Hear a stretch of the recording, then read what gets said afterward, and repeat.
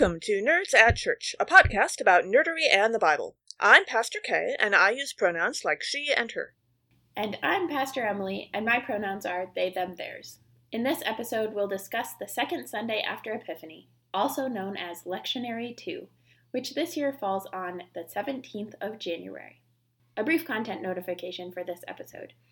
In both the deep dive and the discussion on the second reading, we talk about bodies and sex work and the biblical word fornication. Also, in the second reading, we talk about a couple examples of non-consensual control of someone else. Check out the episode description for links to the Bible passages and other references we make in this episode.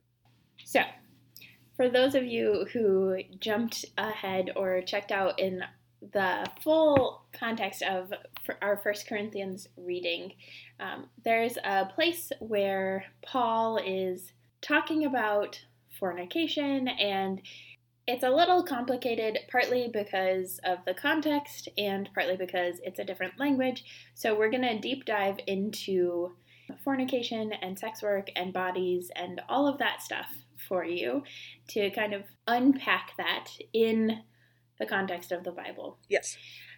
The first reminder as we dive into this is that for many of us, I think for both Pastor Kay and I think we both agree on this, Paul is a colleague. He's not Jesus, right? He's a fellow Christian. He's pretty good at it. He has some good ideas, but he's also not God.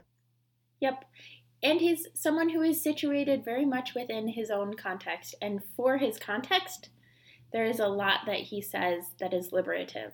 His context is 2,000 years ago, so it's a different context than we're in today. Yes. So, within that larger framework and reminder, to dive into the actual Greek a little bit, the word for fornication, which is also, sometimes it's translated fornication, sometimes it's translated sexual immorality. The Greek word is porneia, which has to do with selling bodies. That's kind of the root of that word. So when we think about this passage in particular, Paul's using the example of sex work, of selling bodies for sex. For money. Selling sex for money. Yes.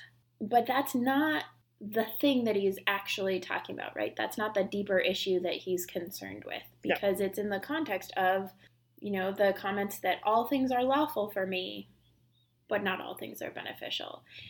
That food is meant for the stomach. There's this sense of valuing bodies that was not common in Paul's day, and actually is not very common in our time either. Right. The ways that we value bodies is so rooted in capitalism and the worth of a body being in its ability to produce capital, usually for someone else. Which is terrifying. And which is really harmful. Yes. So when Paul is talking about selling bodies, what those of us particularly who are not sex workers, have to ask is, how do we sell our own bodies, and how do we require others to sell their bodies? Because selling bodies is not just about sex. No. So I think particularly as someone who currently lives in Iowa in a pandemic, one of the things that came out this year was the way that meatpacking plants have forced their workers, not necessarily the administration, right? But the administration of the plants. Yes. Not necessarily the administration of the plants, yeah. But right. The on-the-ground workers, right. The ones who are making the closest, maybe minimum wage, maybe a little bit more than minimum wage, but are the lowest paid employees. And the least powerful. And their bodies were intentionally put on the line. Their bodies were sold to the pandemic so that people could continue to eat meat. And were treated with contempt. They were treated with contempt. Literally, there were managers betting on how many people would get COVID. Yeah. It's part of a larger system, right? So the managers that were betting got fired. The ones we know about.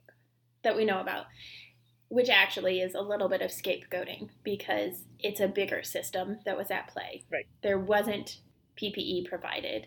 Right now, the vaccinations in Iowa are going to healthcare workers, which is really important, and I am one of the ones who benefits from that. But it's not going to meatpacking plant workers.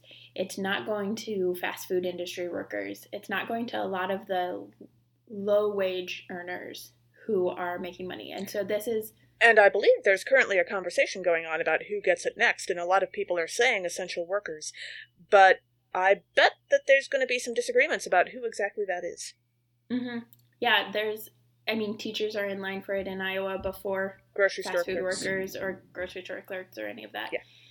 So when we think about what it looks like to sell your own body or to force somebody else to sell their body, we as a culture are forcing meatpacking workers to sell their body for our sake. Yeah. Right? I work part-time as a hospital chaplain, so I spend a 14-hour shift that's an overnight shift sleeping on a really uncomfortable bed, getting a terrible night's sleep. That is a part of selling my body. Yes. For a good reason, but it is also selling my body. So when we think about selling bodies, I think it's so easy for us to just look at sexual slavery and then broaden that to all sex work. Or human trafficking. And broaden it to all, but we connect it to sex work. Right. But there is so much human trafficking that happens for sweatshops, for other labor situations, and there's sex work that happens that is not forced, it's not coercive. Sure. And so what Paul is really getting at is more about honoring ourselves and our bodies. I would also say that if you want a really interesting take on this concept, talk to a disabled person, if they're up for that conversation, because the conversation around disability and the inherent worth of a person and their contribution to the capitalist scheme can be very eye-opening for those of us who are used to being able-bodied. Yes. Also, disclaimer, don't just go up to random disabled people and ask them to do emotional labor for you. That's not cool. Not what we meant. Yeah. Also, you can follow lots of really great people who are doing this work on Twitter. Mm-hmm. And usually they have a Patreon. And sometimes YouTube. Yeah. So if you're interested, let us know and we will connect you to the folks that we follow and listen to and learn from. Sure. We are always glad to do that when it comes to ability and ableism and disability.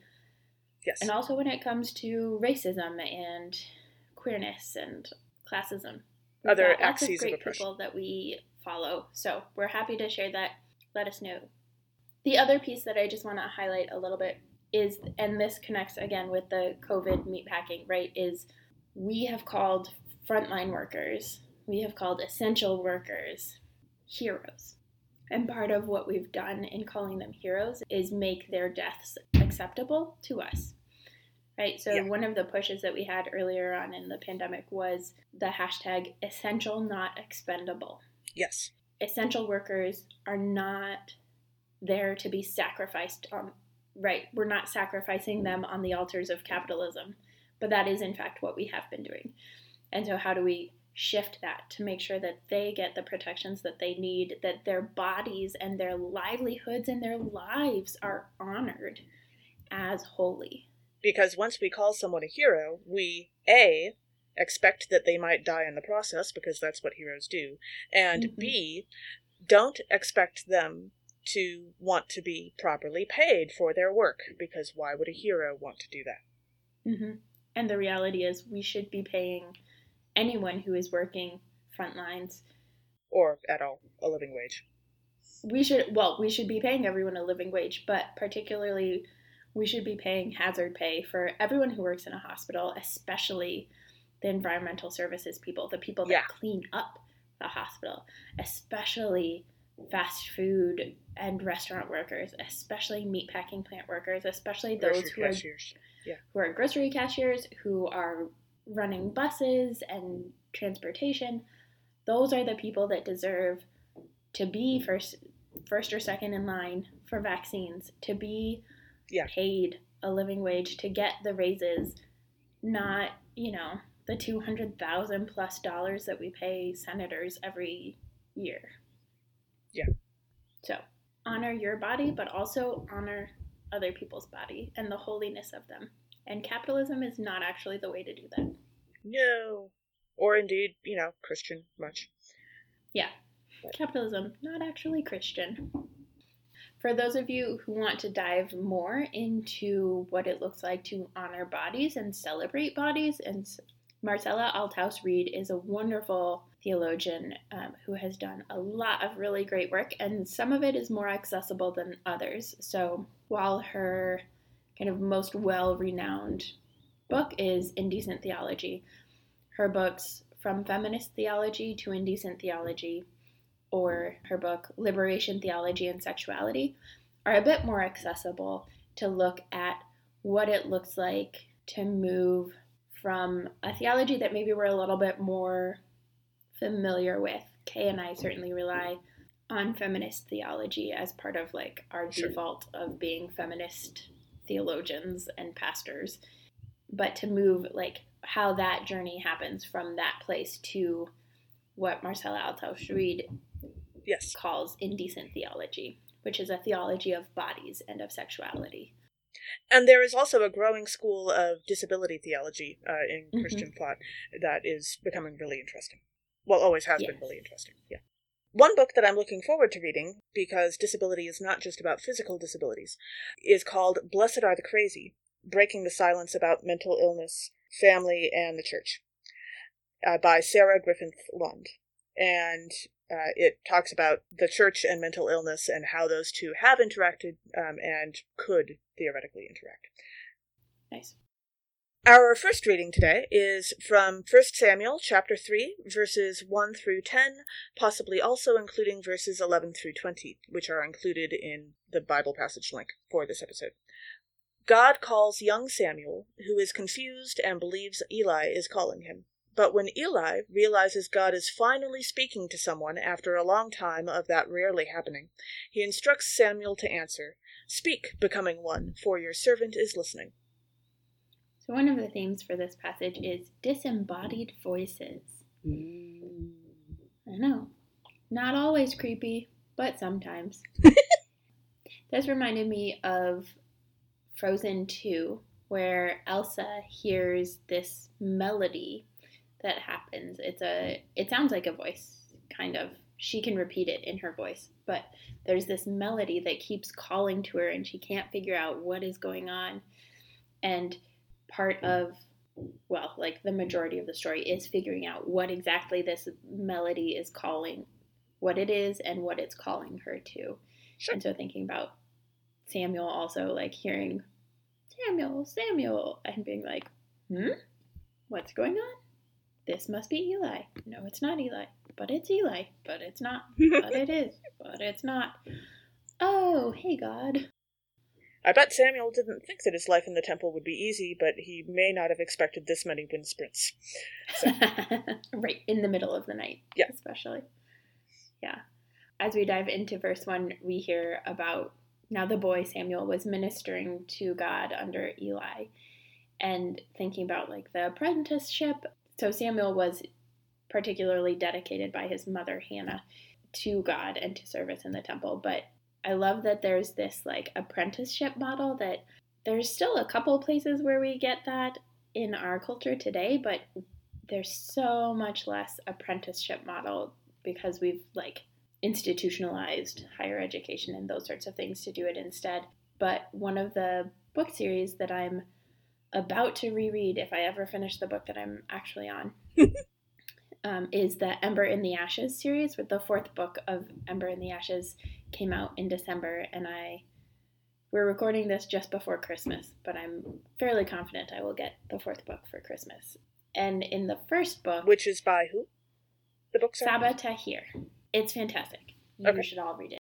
So one of the things that comes out in the first book, and to a certain extent the second and third, Laya, one of the main characters, her brother Darren, they're both scholars, which is like kind of a category group. Okay.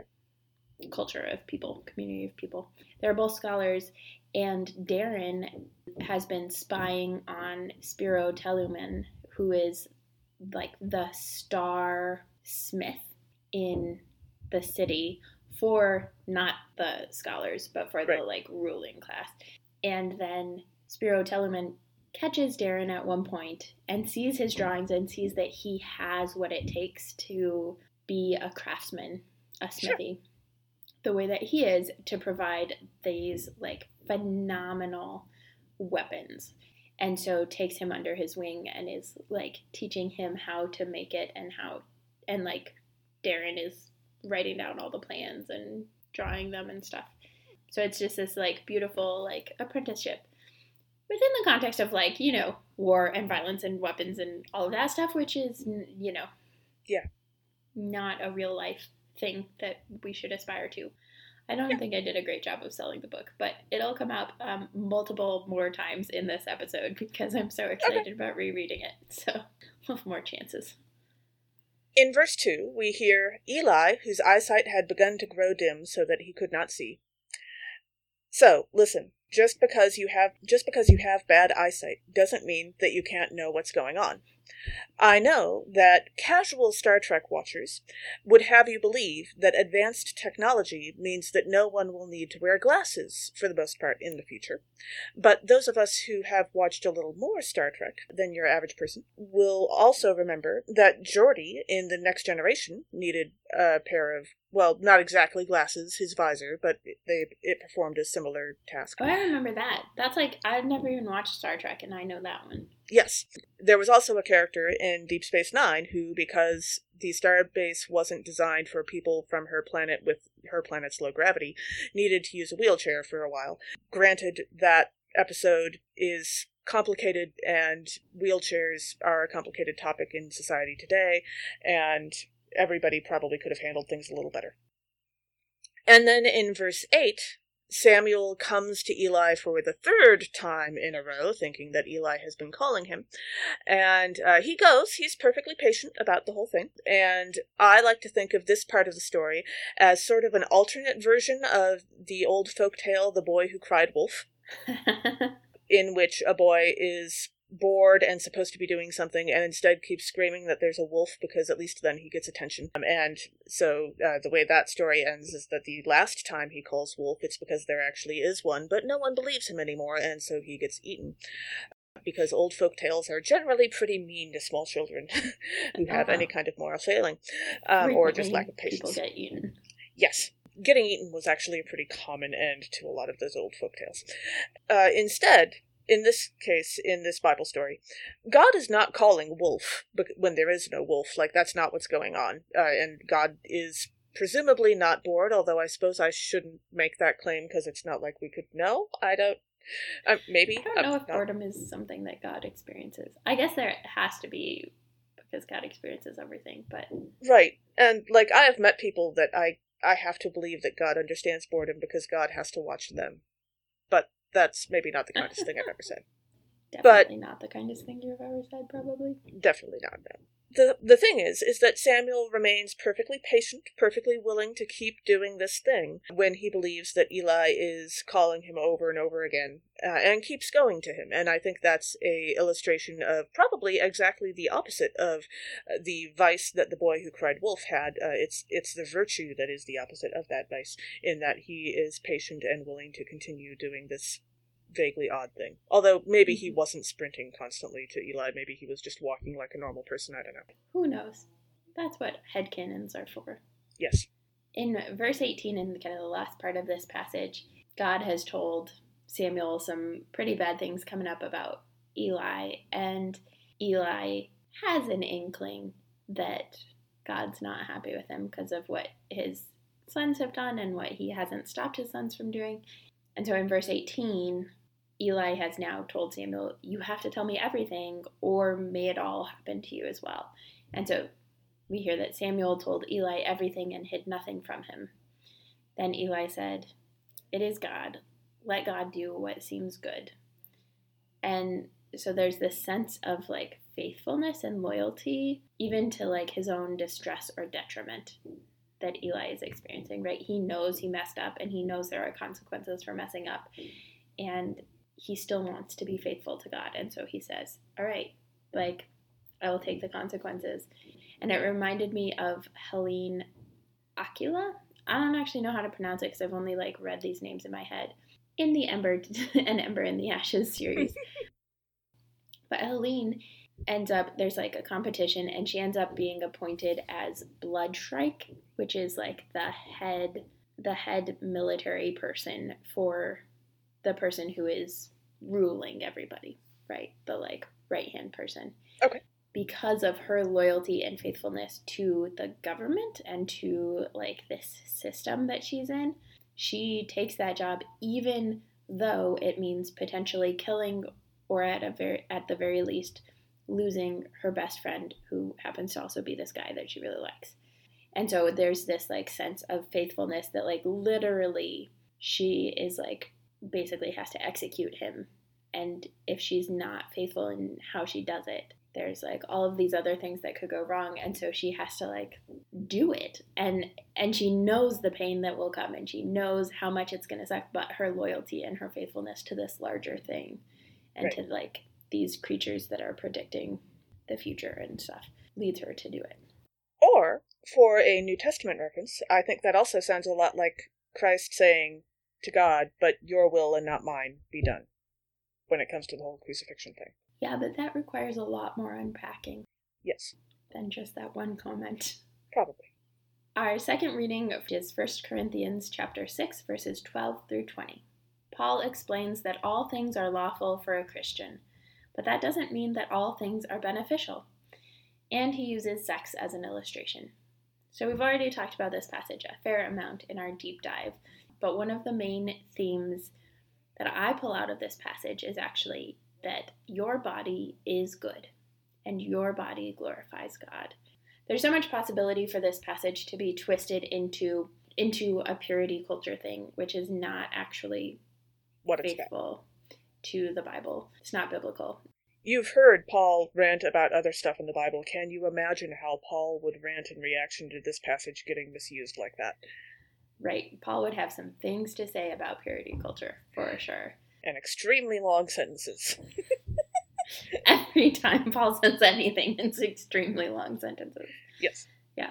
But Paul, again and again, is coming back to that even in the ways that our bodies are not permanent necessarily, there is this goodness about our bodies, that our bodies are our bodies, and that is good. Our bodies are each different. Our bodies look different. Our bodies function differently, and our bodies are good. And that is part of and how that's we still glorify true God. Even if our bodies don't function the way we would like them to. Like, for example, I am lactose intolerant.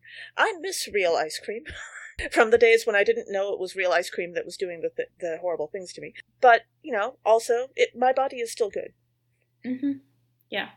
It doesn't take away the, like, annoyances or frustrations we might have with our bodies, but it sometimes is important. Are much more serious than lactose intolerance. But yes. Yep.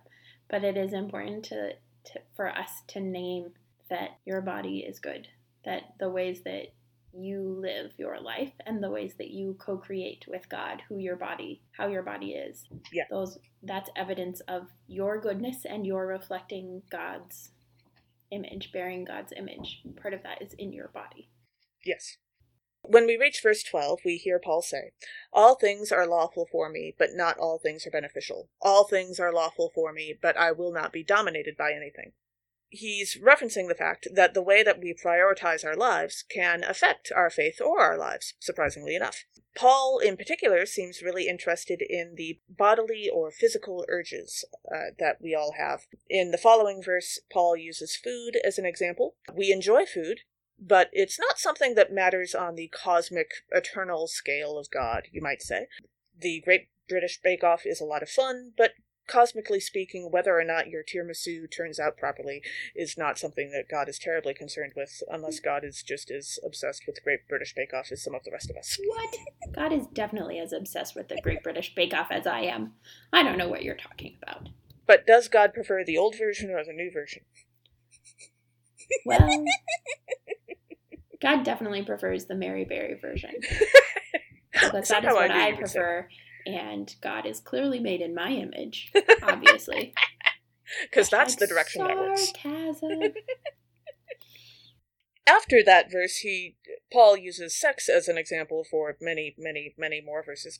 And there are countless fictional examples of people's bodily urges, you might say, getting in the way of those same people doing their jobs, doing what's right, honoring their relationships, doing lots of other things, etc. Since I am demisexual, these kind of stories often have me yelling at the screen or the page quite a lot at some length with enthusiasm. Especially when fiction uses sexual urges to completely overcome a character. Two examples that immediately spring to mind are the Hathor episode of Stargate or the Lorelei episode of Agents of S.H.I.E.L.D., which does seem weirdly, oddly similar to the episode of Stargate. Not that you're bitter about that at all. No, of course not. Both of which have a character with unusual, magical, supernatural powers of some sort. Use their powers to control the hormones and therefore control the actions and choices of other people, mostly men. I went a very different route, probably because I was doing the deep dive and so had all of that stuff up in the deep dive area. But I was thinking about the all things are lawful, but not all things are beneficial, but I will not be dominated by anything.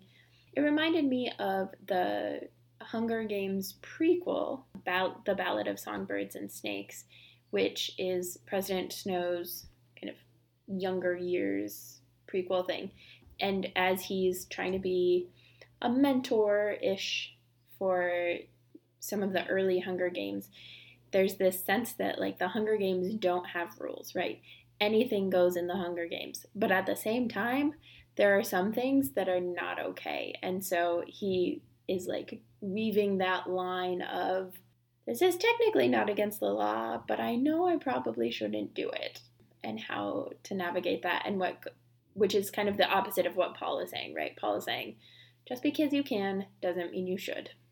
I feel like Paul would probably also say, murder is bad, don't murder people. Right. Again, with that reminder. Yes, it's true. The Hunger Games as a whole, like, encouraging murder, not great. Yes. In verse 19, we then hear, do you not know that your body is a temple of the Holy Spirit within you? And in another one of those fan fiction impacts your life and will not shut up even when you're talking about more serious ideas moments, which I seem to have a lot, there is a Marvel Cinematic Universe fanfic, which I hopefully will be able to find a link to, although which might not be rated G, where Darcy Lewis becomes a S.H.I.E.L.D. agent, and at one point she has a conversation with a fellow agent about the whole body is a temple idea, and she points out that there are many different kinds of temples, and one person might think of their body as one kind of temple, and another person might think of their body as a very different kind of temple, and that will impact how they treat their bodies. Like, some people see their body as a very harsh, very strict, very human sacrifices happen on the top floor regularly kind of temple.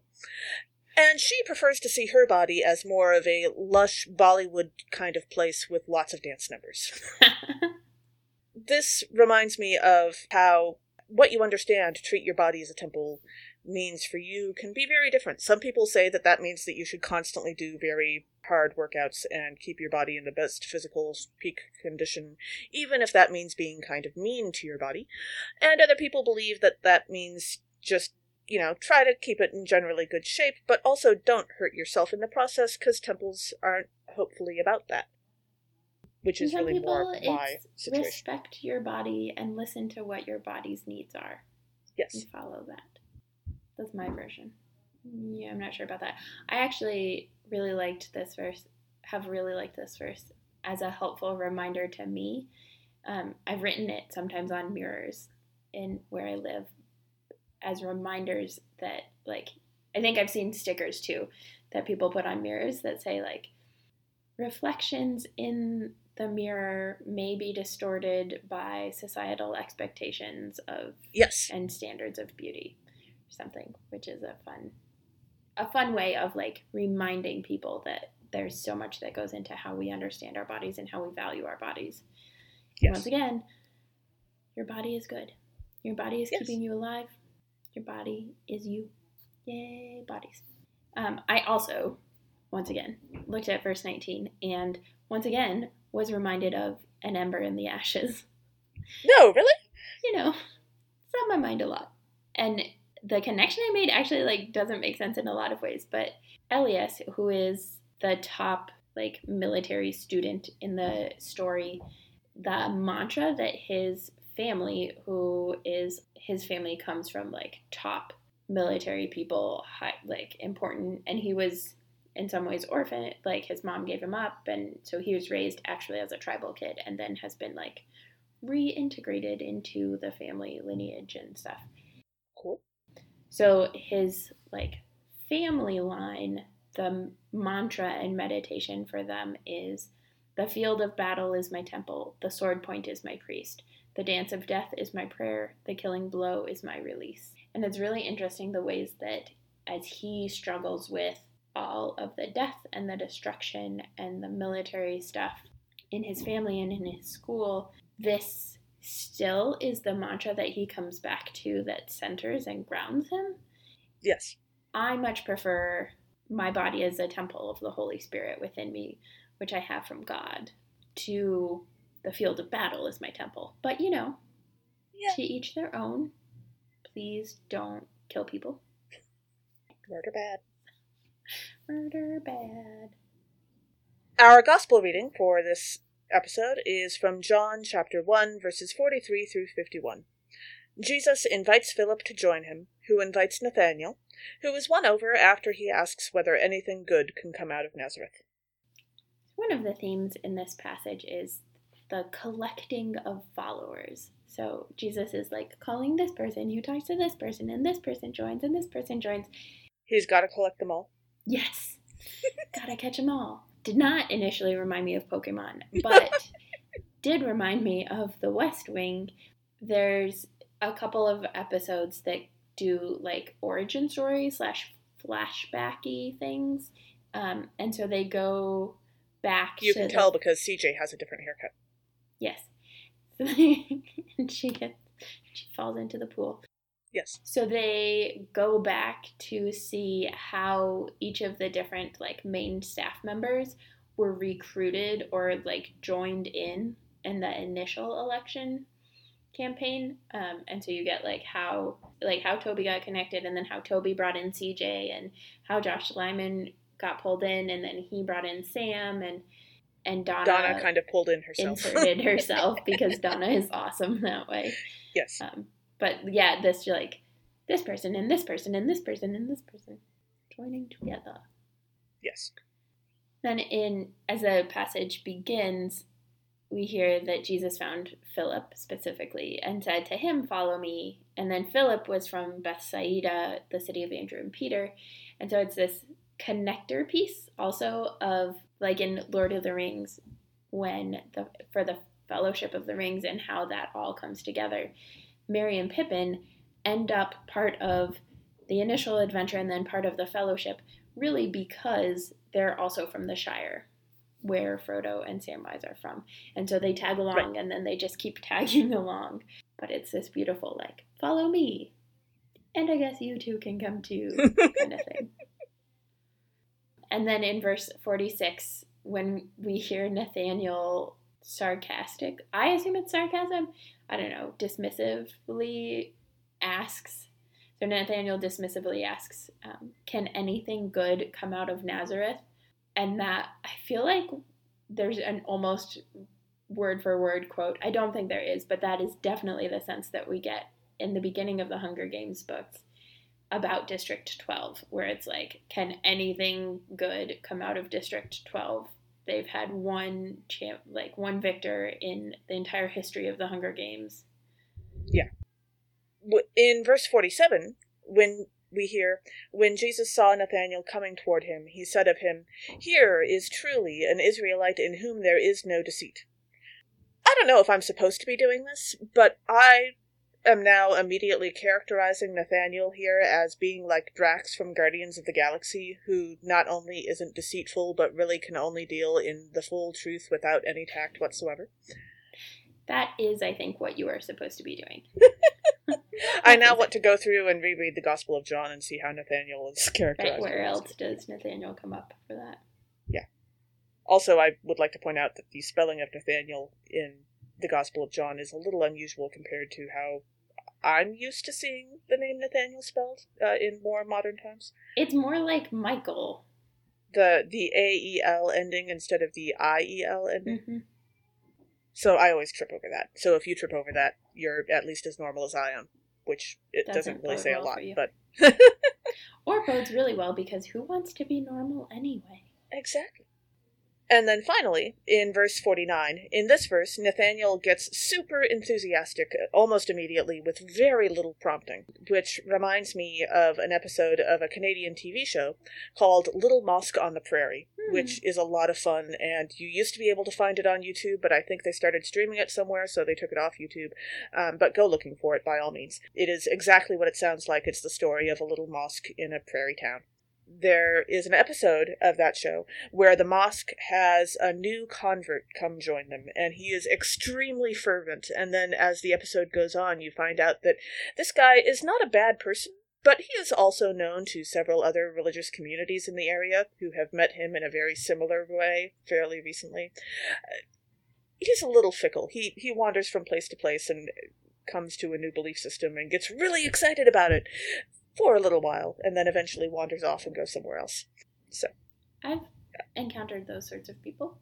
Yeah. Not necessarily bad people, just like that is a characteristic, I suppose. So yeah. Thanks for joining us.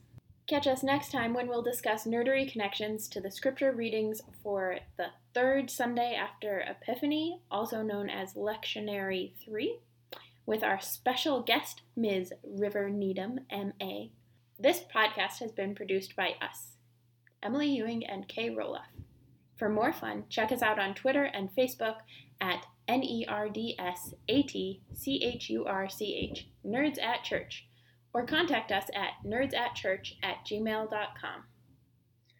Also, if you like what you've heard, rate us or leave us a review on Apple Podcasts, Facebook, or wherever you catch your podcasts. If you appreciate what we do, or want to get actual transcripts of the podcast episodes, consider supporting us on Patreon at patreon.com/nerdsatchurch. We hope Patreon can help us get our episodes transcribed for those who need or prefer that, though if you want to help us with transcripts, let us know via email or social media. As the ancient Christians said, Pax vobiscum.